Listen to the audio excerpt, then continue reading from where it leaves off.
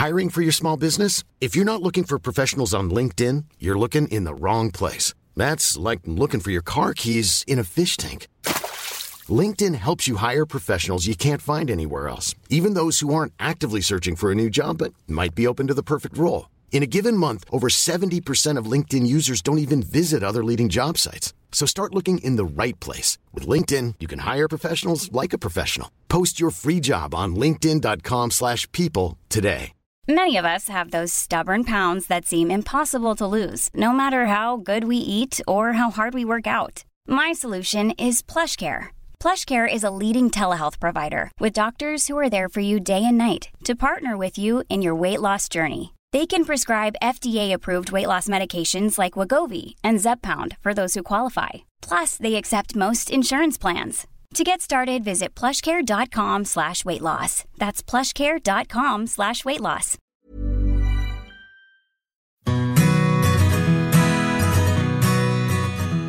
Hello, Marina Fogel, welcome you to The Parenthood, the podcast where we discuss all things parenting. Today's topic is still a little bit of a taboo for many parents. Talking to your children about sex is something that a lot of us parents squirm at the thought of. But in today's culture, sex in all its forms is more prevalent and accessible to children than it ever has been, which means that our communication around it is more important than ever. I'm here with Dr. Chiara Hunt. Chiara, do you find that parents are finding this conversation easy to have, or they're not having it, or they're waiting later, or maybe they're having this conversation earlier? I think parents in general are getting better than they were perhaps a generation ago about being open and communicative about sex with their children. But it's still very common that I will have a teenager in my surgery sent in by their parents to discuss contraception because the parents have suddenly realized that they might be sexually active.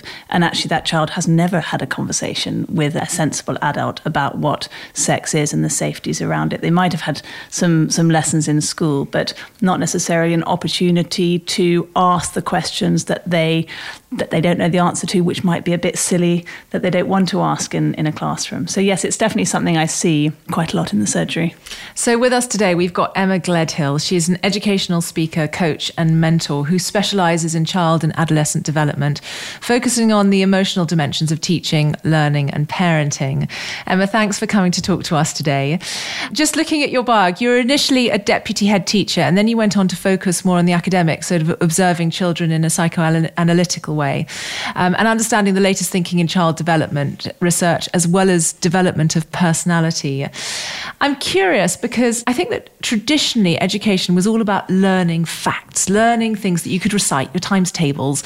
And I think we're now slowly understanding the importance of sparking independent thought in children, really as young as reception. How important is communication in those early years? And do you think we're getting it right as a society? I think sometimes we need to concentrate on having dialogue. Dialogue is what helps independent thinking. So we're not giving them the answers. Do you know, there's the whole internet out there where they can download whatever they want. But with us as parents, we are their resource, or that's what we might want for them. That on sensitive, difficult, emotional topics, or just embarrassing topics, we want them to be able to come to us and ask the unaskable that they can't ask in school in front of their friends. We want to be able to listen to them and encourage them to speak to what's on their mind, what they're curious about, what they'd like to know, what they suspect, what they fear, and to do that with us as attuned adults who care about them. And what's the best way to allow them to do that? Well, I think sometimes when they ask us questions that are a bit sensitive or maybe a bit embarrassing, we might giggle. You know, so particularly if our young child asks us something about sex and sexuality, we can quite easily find it quite funny. And, you know, in my circle of friends, you know, we've all got our stories to share. And then they probably overhear us sharing these stories. Absolutely. And you think they're playing their Lego in the corner, but they're not. They're listening to every word that you're saying. And then that signals to them that we're ridiculing them.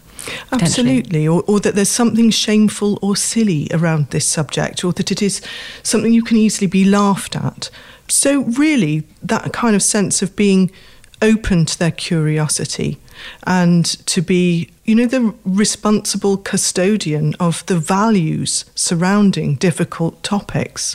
So if they want to ask about their body, the last thing I think any parent wants to do is to, without realising it, collude with a culture that can quite easily make us feel ashamed that our bodies are not perfect, that do not match up with unrealistic standards of excellence in the airbrushed images of bodies, sexualised bodies that we see.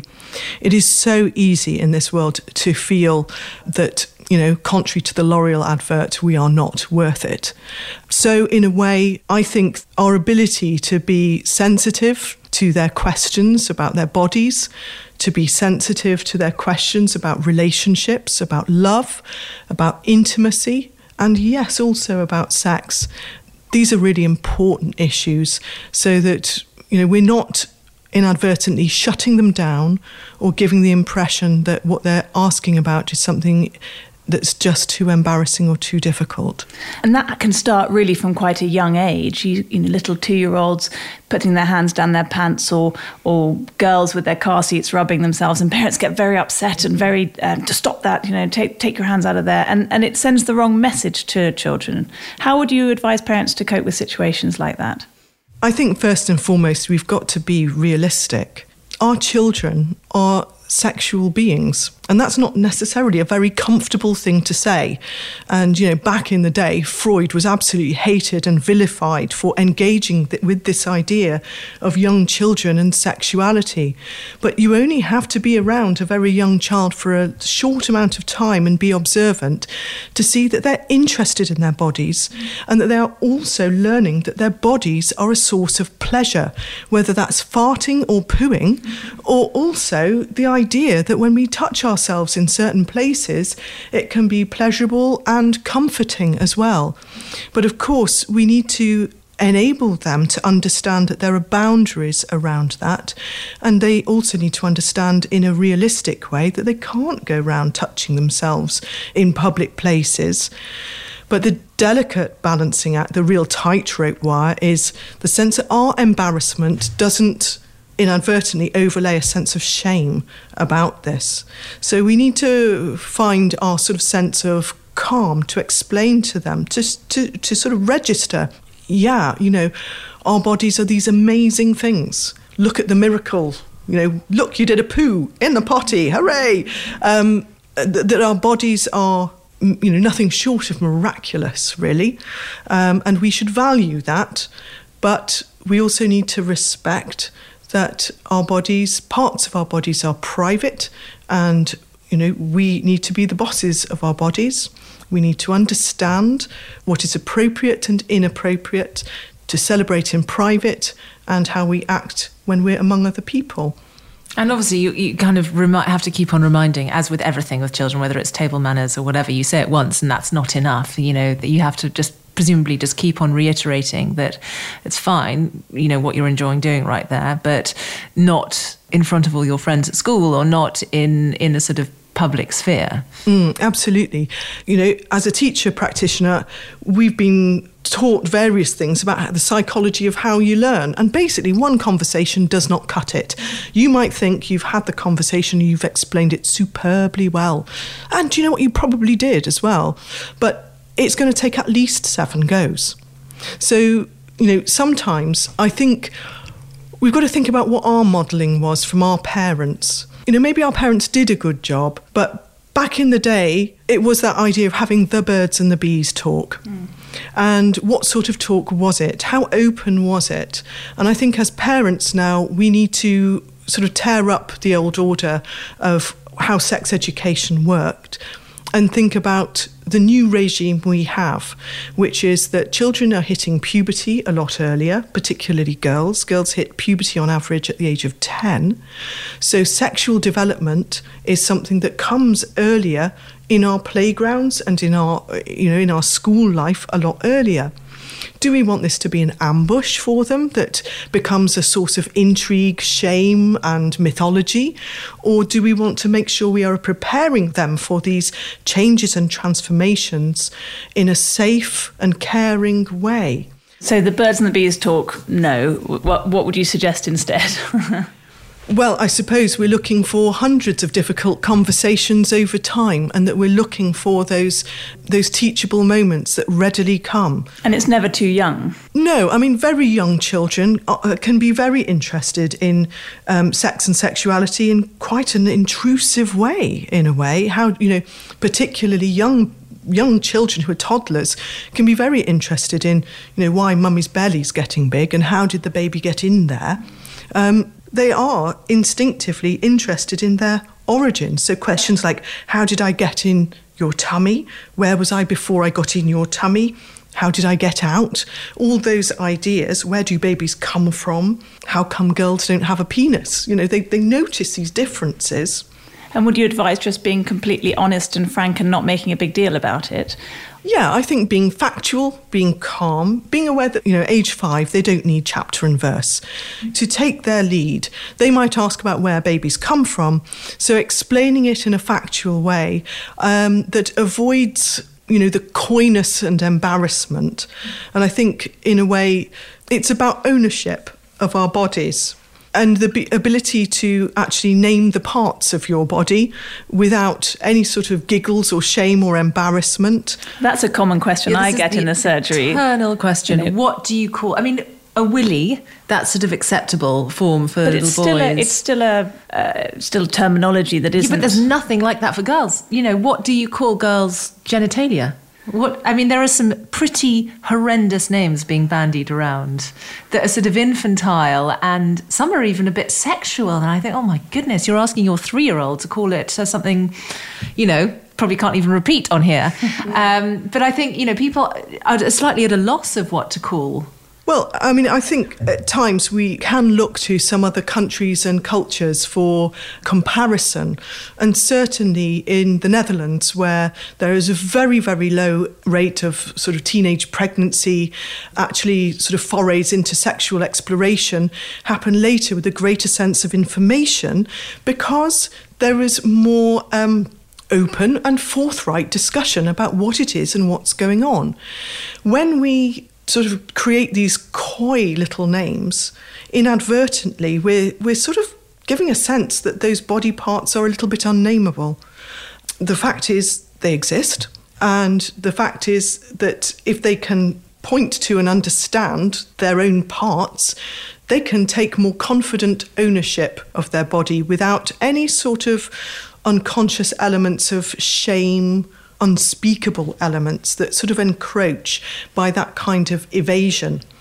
So I certainly think from a very early age, it's a good idea to make sure that there is a sense of the body being their, they are the boss of their body, and that there are parts of their body that are private. And I think the NSPCC has a really good programme that's used in lots of schools that talks about the pants rule, and what's in your pants is private. And we're not using sexualised language there, but we're talking about very sort of clearly defined zone. That child needs to have a sense of autonomy, that it's private and that it's there for them to be comfortable about. No, I think the boss of your own body is great. The only thing I would worry about is that if I mentioned that to my son, he'd use that as an excuse not to brush his teeth because he's the boss of his own body.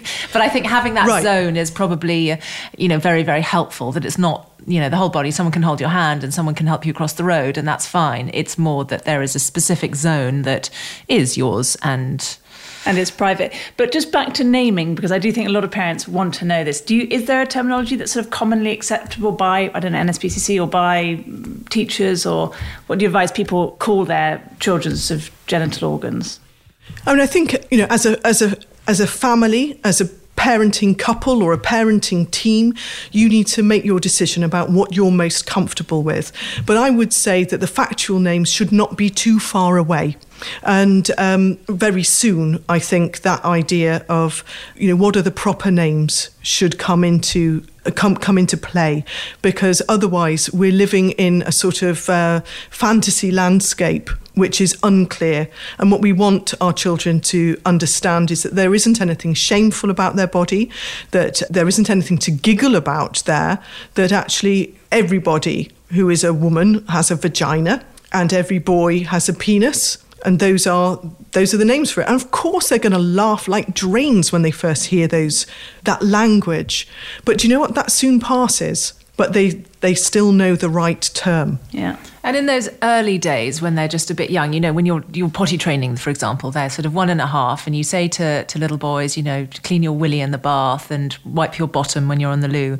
Whereas with girls, before the age where using the term vagina is appropriate, I used to say to my little girl, it's your front bottom. Obviously, anatomically, that is totally incorrect. But is there anything better than that, do you think? I must say I probably favour the same kind of terminology because we've got front, middle and back, and at least geographically we are being very sort of accurate. Yeah, because if they've got a pain or an itch down there, they need to be able to describe to you where it's itching or hurting or it's sore. Exactly. And in a way, that's why being in a position where you can move from, at least that's a sort of factual, geographically correct sort of order of the orifices. We're talking about the front bottom is your urethra, where you pee out of, your middle bottom is your vagina, and your back bottom is your anus. So I would say keeping it fairly neutral so it will map onto the more scientific language later. But what is the problem with a young child being able to refer to their vagina or their anus? What's the problem? Yeah, it's society that has created a taboo around these terms. It's us. But I suppose not naming them is a bit like, Voldemort, he who must not be named. You're creating all these extraordinary feelings around a vagina that shouldn't really be there and aren't really helping anyone. Or even, if we're talking about the front bottom zone, their clitoris. Of course, you might talk about where we wee, the middle bum and where we poo, but essentially something that is very clearly descriptive about the geography of what they might be exploring, or as you say, where they might be feeling discomfort. And we want to be able to, act on that. If it's a urinary infection or if they're feeling itchy in a certain area, we want to be able to understand it. So the clearer they can be to describe sort of symptoms or discomfort, the clearer we can be in engaging with that and understanding what it is that's bothering them. Yeah, and I think, so obviously we've talked about the terminology and the fact that, we need to develop language whereby we can talk about all these things. Obviously, the next conversation is about sex, about that question that sort of traditionally we've all felt a bit uncomfortable with, as parents. I think that it is a fundamental responsibility, in terms of keeping our children healthy and safe, that dialogue. Because on the one hand, keeping them safe is making sure that they're vaccinated. It's making sure they're eating properly and they know how to cross the road. But another key responsibility is talking to our children about sex, probably from a younger age than we were as children, potentially. Did you agree? Well, as we've already discussed, they are curious about this from a very young age. And I think, responding to their curiosity with interest, and certainly not heaping shame on that or a sense of silliness, being responsive to their questions and their curiosity. And not making up stories. No. No stalk stories. Well, when they're young, they are closer to us and we are much more aware of what's happening more closely. So that openness, when they're a little bit older, when they're 8 or 9, they start to get a little more self-conscious and inhibited. So we've got a really good window of time when we've got that curiosity in those early years to have, really good conversations that allow us to start talking about values to do with sex, values to do with, your body, and of course making sure we're steering clear of those sort of toxic emotions of shame and guilt so that, really we can be there to talk to them around 8, 9, 10 about the more emotional dimensions of sex and sexuality. On average, various pieces of research have revealed that children start to encounter pornography online at around the age of 11. And one of the questions for us as parents is, how do we make sure we instill values to do with the body and to do with sexuality before they're at that later stage where they're starting to separate from us? 10 plus, and once they're into secondary school, they're going to be exploring high-octane areas of curiosity, their lives, their thinking, in a way that's a little bit more separate from us. So being open, responsive, being a calm resource for them to explore difficult questions right from an early age is going to set a template for later on, hopefully, for them to come back to us and ask us questions when they're hearing or potentially seeing stuff online that they're not prepared for. I'm Sandra, and I'm just the professional your small business was looking for. But you didn't hire me because you didn't use LinkedIn Jobs. LinkedIn has professionals you can't find anywhere else, including those who aren't actively looking for a new job, but might be open to the perfect role, like me. In a given month, over 70% of LinkedIn users don't visit other leading job sites. So if you're not looking on LinkedIn, you'll miss out on great candidates like Sandra. Start hiring professionals like a professional. Post your free job on linkedin.com/people today. There's never been a faster or easier way to start your weight loss journey than with PlushCare.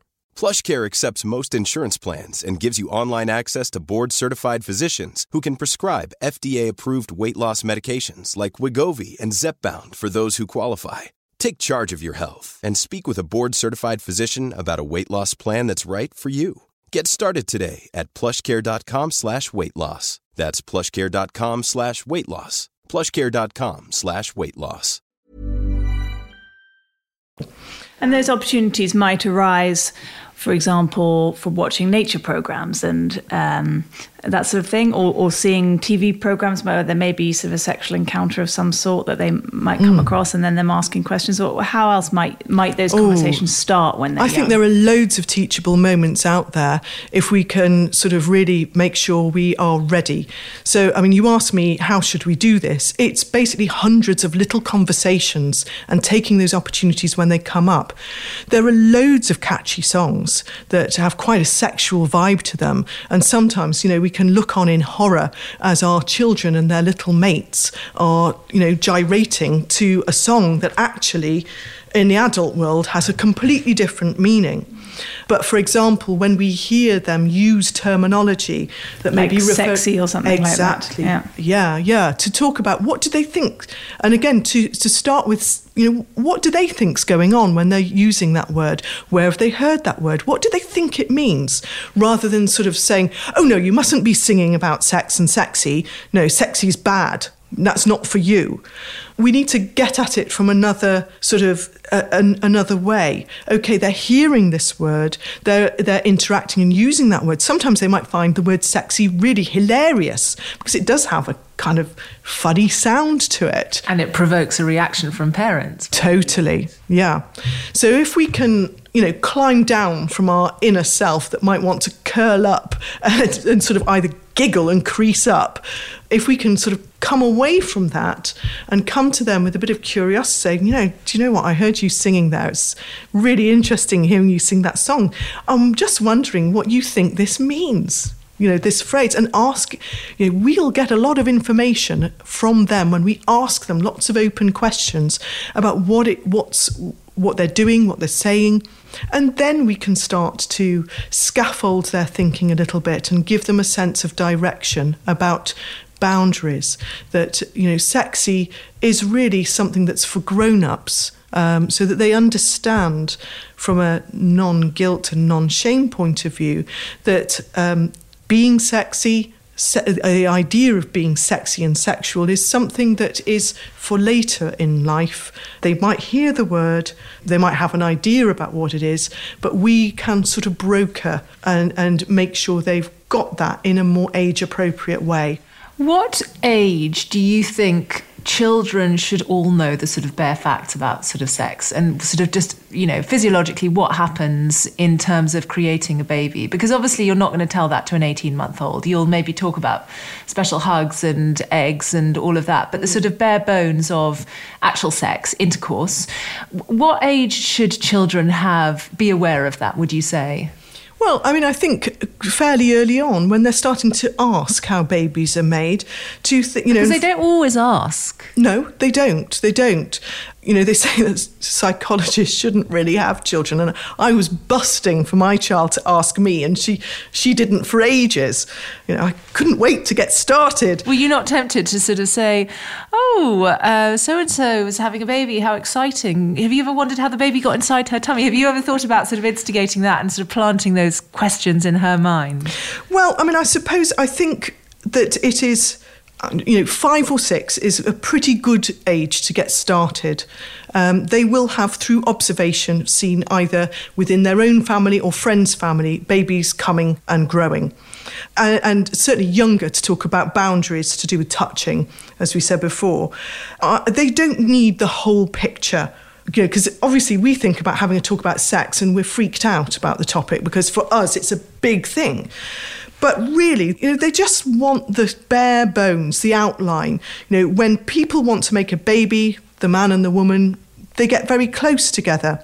Yeah, well, my son said, well, but how does the seed actually get inside the mummy? Right. And I sort of took a deep breath and I go, well, Ludo, his willy goes inside the mummy's front bottom and that's how it gets. And he went, oh, he wheezes inside her. And I was like, no. Not very good. But it actually sort of cultivated, I did my best not to laugh, but it kind of cultivated that honesty and it made us actually have that really important conversation. And what I thought was so interesting, because I'd always slightly been dreading this conversation, we were in the car driving. So again, that sort of, we weren't looking at each other in the eyes, and they were sitting in the back, and I was sort of trying to focus on driving at the same time, trying to deliver vital information that wasn't going to impair them sort of developmentally in any way. And I sort of delivered this sort of thunderbolt of information, and there was a sort of silence. I thought, okay, I'll give this a minute or two. And then the next question was, so we're having cheese on toast for dinner? Yeah, and it just made me realise that because I hadn't turned it into a massive thing, I didn't say, you need to sit down, I need to have an important conversation with you.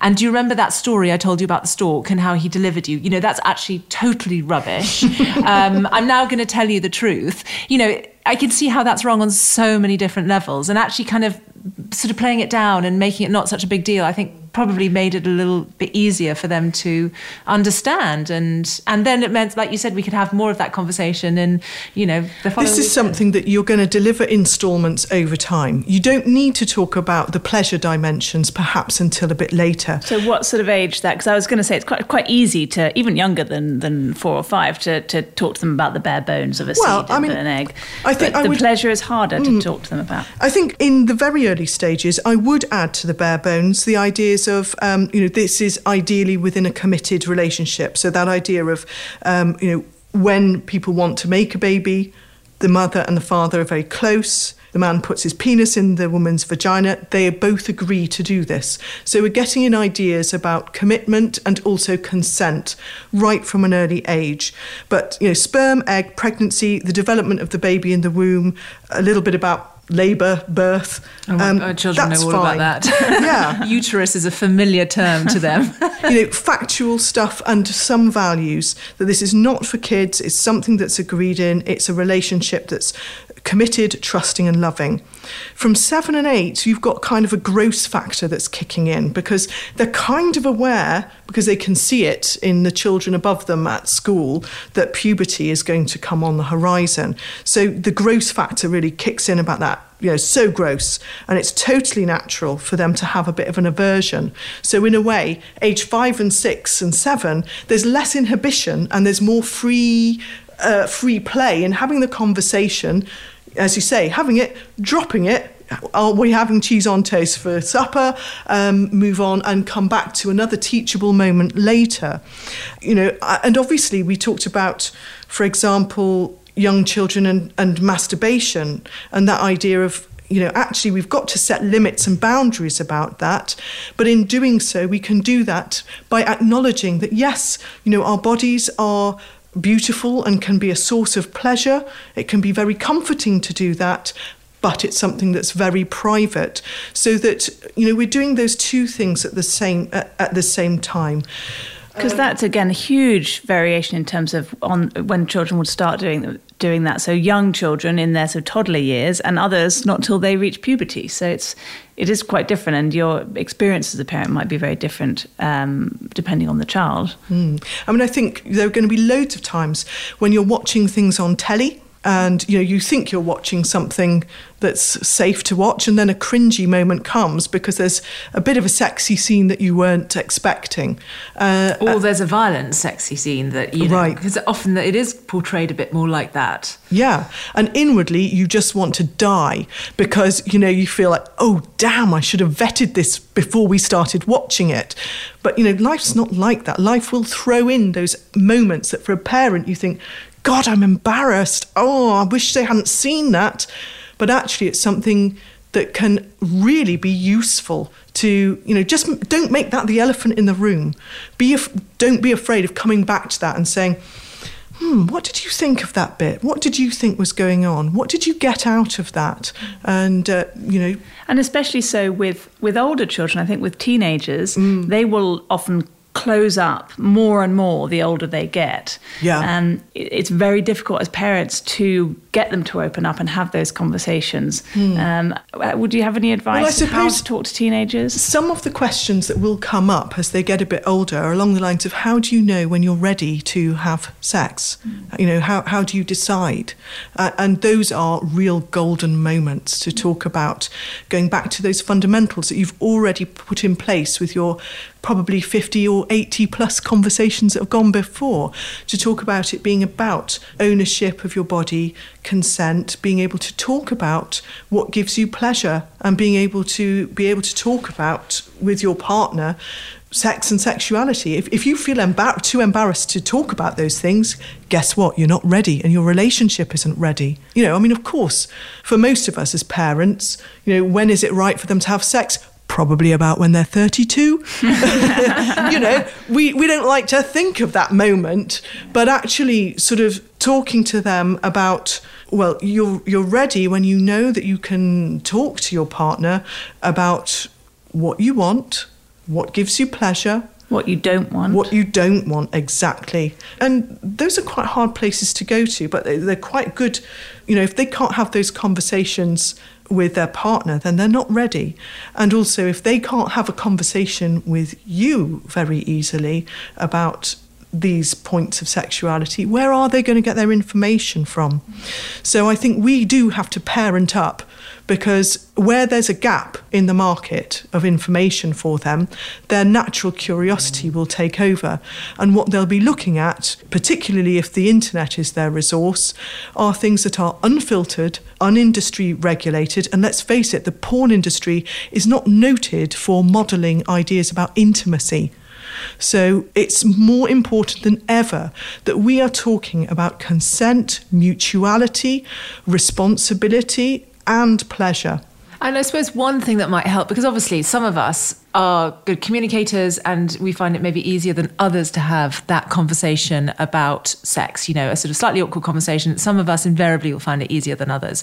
And if you are someone that just thinks, I know I'm not going to be the right person to have this with my child, and I know that I should be, but ultimately I want my child to benefit. I mean, I suppose you could potentially say to a sort of aunt or someone who's sort of close but maybe one step removed from your parents to sort of make it slightly less cringy. I mean, I'm sure that, Chiara, if you had the sex talk with Iona when she's 14, she'd probably find it a lot easier to deal with than me. Yeah, I think that's probably right. And having a sort of spectrum of safe adults that your child can speak to can only ever be a good thing. And cultivating that from a young age is important. I totally second that. But I would say, a lot of parents, shut their eyes and hope that it's being done elsewhere. That's what I hear from teenagers who I might work with closely in a coaching sense. And obviously, school will do a fairly good job, but we've all got to remember that it is in a group setting. And across a crowded room of 14-year-olds, how ready are you to ask a question that people might snigger at or look down at you or judge you about? So really making sure that they have a safe space. And yeah, it might not be you as a parent. It might be a cool aunt or uncle. It might be a godparent. And even if they're pushing you away and saying, oh, no, gross, don't want to talk about this, it is fundamentally our job to bring them up to be emotionally safe, emotionally resilient, and also responsible about their bodies. One question I wanted to ask Emma was, with younger children and toddlers, a lot of families and parents are quite open about having baths with their children when they're young, or just being sort of naked in the bedroom, or the child, walking in on you getting dressed. At what point does that become inappropriate, or does it within a family environment, from your perspective? Well, I mean, again, in cultures where people in families are sort of naked together, there is less sort of body shame, and also fewer, low-age teenage pregnancies. Really? So, I think we have to be sensitive to each other and observe, obviously parading around in the nud, if it embarrasses our children and really mortifies them, I think it's worth having conversations about that, where their embarrassment is coming from, where you're coming from, and think about, okay, what's the best way forward? So sort of opening up the conversation, having the dialogue. Why is it important to you as a parent? What are the values behind why in the family setting you want to not convey any body shame, but also sensitive to why, particularly those who are in early adolescence who are going through a lot of body change can feel really inhibited. It's all about, I suppose, living together. If they're uncomfortable and ask us to put it away, then we need to put some clothes on. Yeah, we need to respond sensitively, check in with them about what their feelings are, ask them how comfortable they are with nakedness, and check for sort of shame.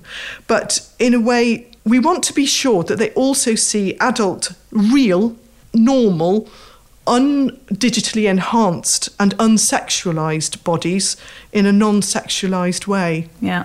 Otherwise, all of that becomes very much filtered through fear and fantasy, and can have such a negative effect on the body image. I think that's really useful. So there's not a specific age. You have to see how your child is responding, and actually the more sort of relaxed nudity in the home, in a family environment that can happen, the better. And we don't parent by numbers. Child 1 and 2 might be absolutely happy with that, but child number 3 might have other experiences and another take on it. And we need to make sure that as a family, everyone's feeling comfortable, safe, and the values behind how we act are explored. But it makes sense, doesn't it? If every time your child walks in on you and you don't have any clothes, you immediately rush to cover yourself up. They're learning from us, thinking, oh, no one must see me naked, or I must be ashamed of my body. So I can see actually how being a bit more relaxed, if that's the right thing for you as a family, can potentially build kind of confidence and also provoke more of those conversations we were just talking about. Absolutely. I think when young people see us worried about our bodies, obsessing about areas of food diet, cutting out big food groups, for instance, they pick up ideas that can easily spiral out of control later on. So that idea of thinking about healthy approaches to our bodies being strong, our bodies being celebrated, but being very aware that for girls and also for boys, there are so many pressures these days.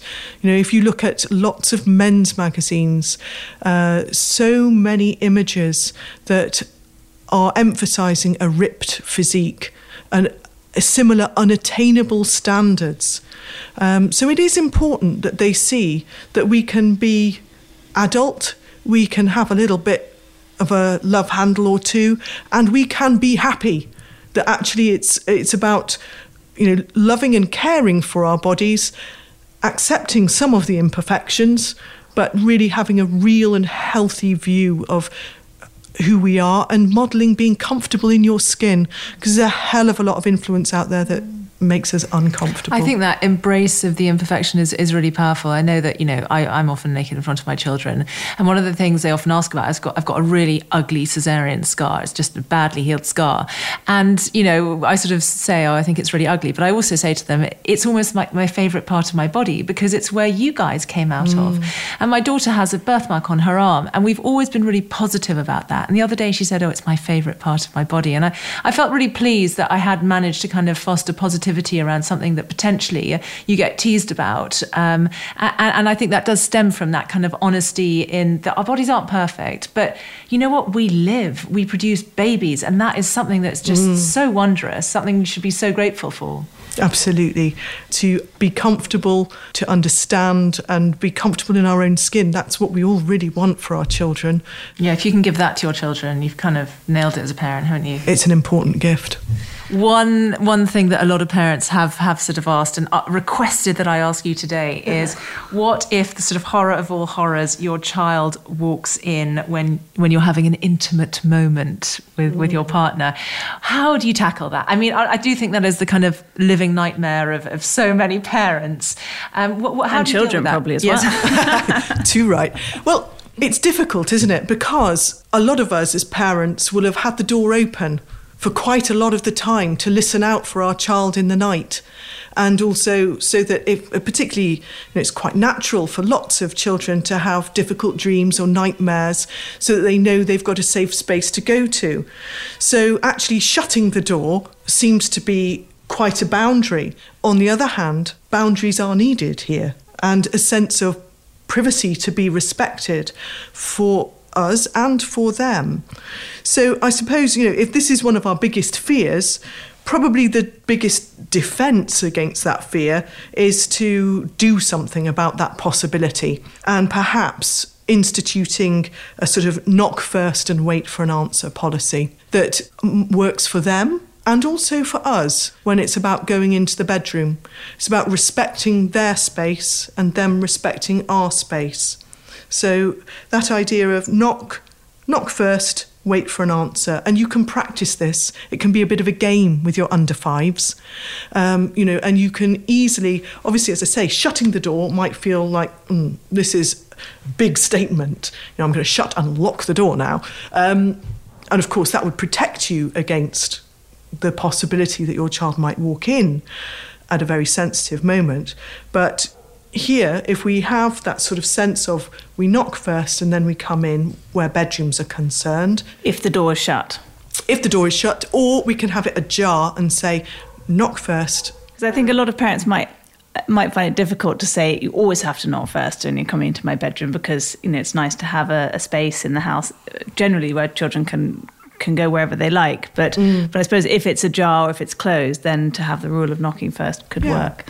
And thinking about this is our space and this is your space, and we can go in and out of each other's space, but it starts to educate a little bit around boundaries and privacy. And of course, in later life, when your teenager is going to want to slam the door at you, having ideas about respect for privacy as something that's part of your lived, shared family values is quite a good thing. But of course, having a script ready for when they do knock, and if that is at a bad moment. Or if they don't knock. Or you've forgotten to shut the door and suddenly you sort of look up and there's a little face of surprise. So what do you say then? Hey, sweetie. Just a minute. Can you step outside and wait a moment? Hey, just a minute. Can you pop outside and wait? And to explain, we were having some private time together. And if they do push what was happening, to tell them we were making love and this is a really private thing. And then you're probably on your highway to having some other conversations that link in with those 200 different conversations that you're going to have along their development.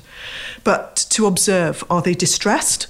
Are they uncomfortable? They don't want to be confronted with us as sexual beings any more than, we want to see them in that light.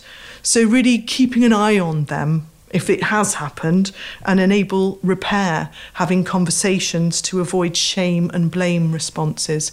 It happened, it's unfortunate, but it did happen, and make sure that you take that sort of teachable moment and to check any discomfort or worry that they might have going forward. Oh, that's really sort of reassuring. I think that you sort of worry as parents, don't you, that they'll be sort of emotionally scarred by an experience like that. But to have that kind of conversation, I suppose, is really important. Well, I think your image of, Voldemort moments is a really powerful one. Don't let that become the Voldemort moment. Otherwise, what will they think? Their fears and fantasies about what happened there will go unchecked. What will they interpret about what maybe they saw, or that was somehow something an unsayable wrong that they did in going in your room? Yeah. So, you've got to name it to tame it and discuss it. Well, I have to admit, it's so interesting having this chat about sort of talking about sex and the importance of it. My views on this have changed so much, obviously, since becoming a parent. I remember so well when I was pregnant with my eldest, and my husband ended up getting a drunken tattoo one night. And I was so angry with him. I was like, right, how am I going to punish you? And I sort of said to him, right, you're going to have to do the sex talk with the children when they're older. And he sort of shuddered. And that was very much, perceived as the ultimate punishment. And now, I've got children, and I, can communicate with them and realise the importance of communicating with them. I realise it's something that's, actually really important to have from an early stage.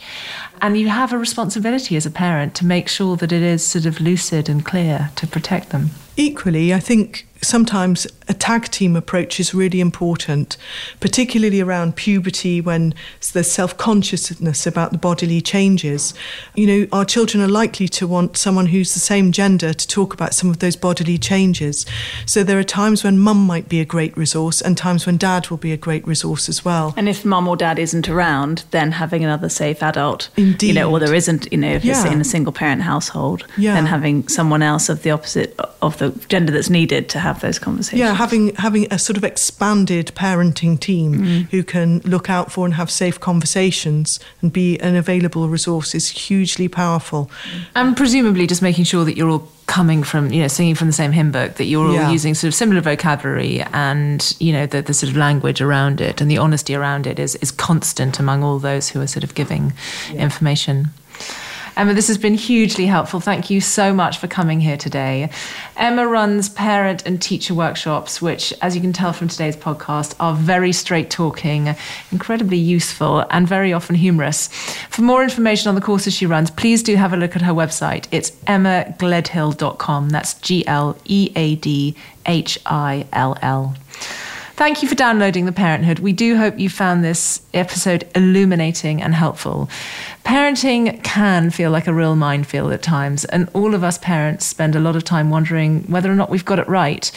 But informed conversation helps, and this is why we're trying to tackle as many issues as we can think of. So please subscribe to The Parenthood and encourage your friends to do the same. The more listeners we have, the more episodes we can record. And do follow us from Instagram. Not only is our feed full of interesting and funny stuff, but you can also let us know what you'd like to record next. So thank you for listening, and from both Kiara and I, goodbye.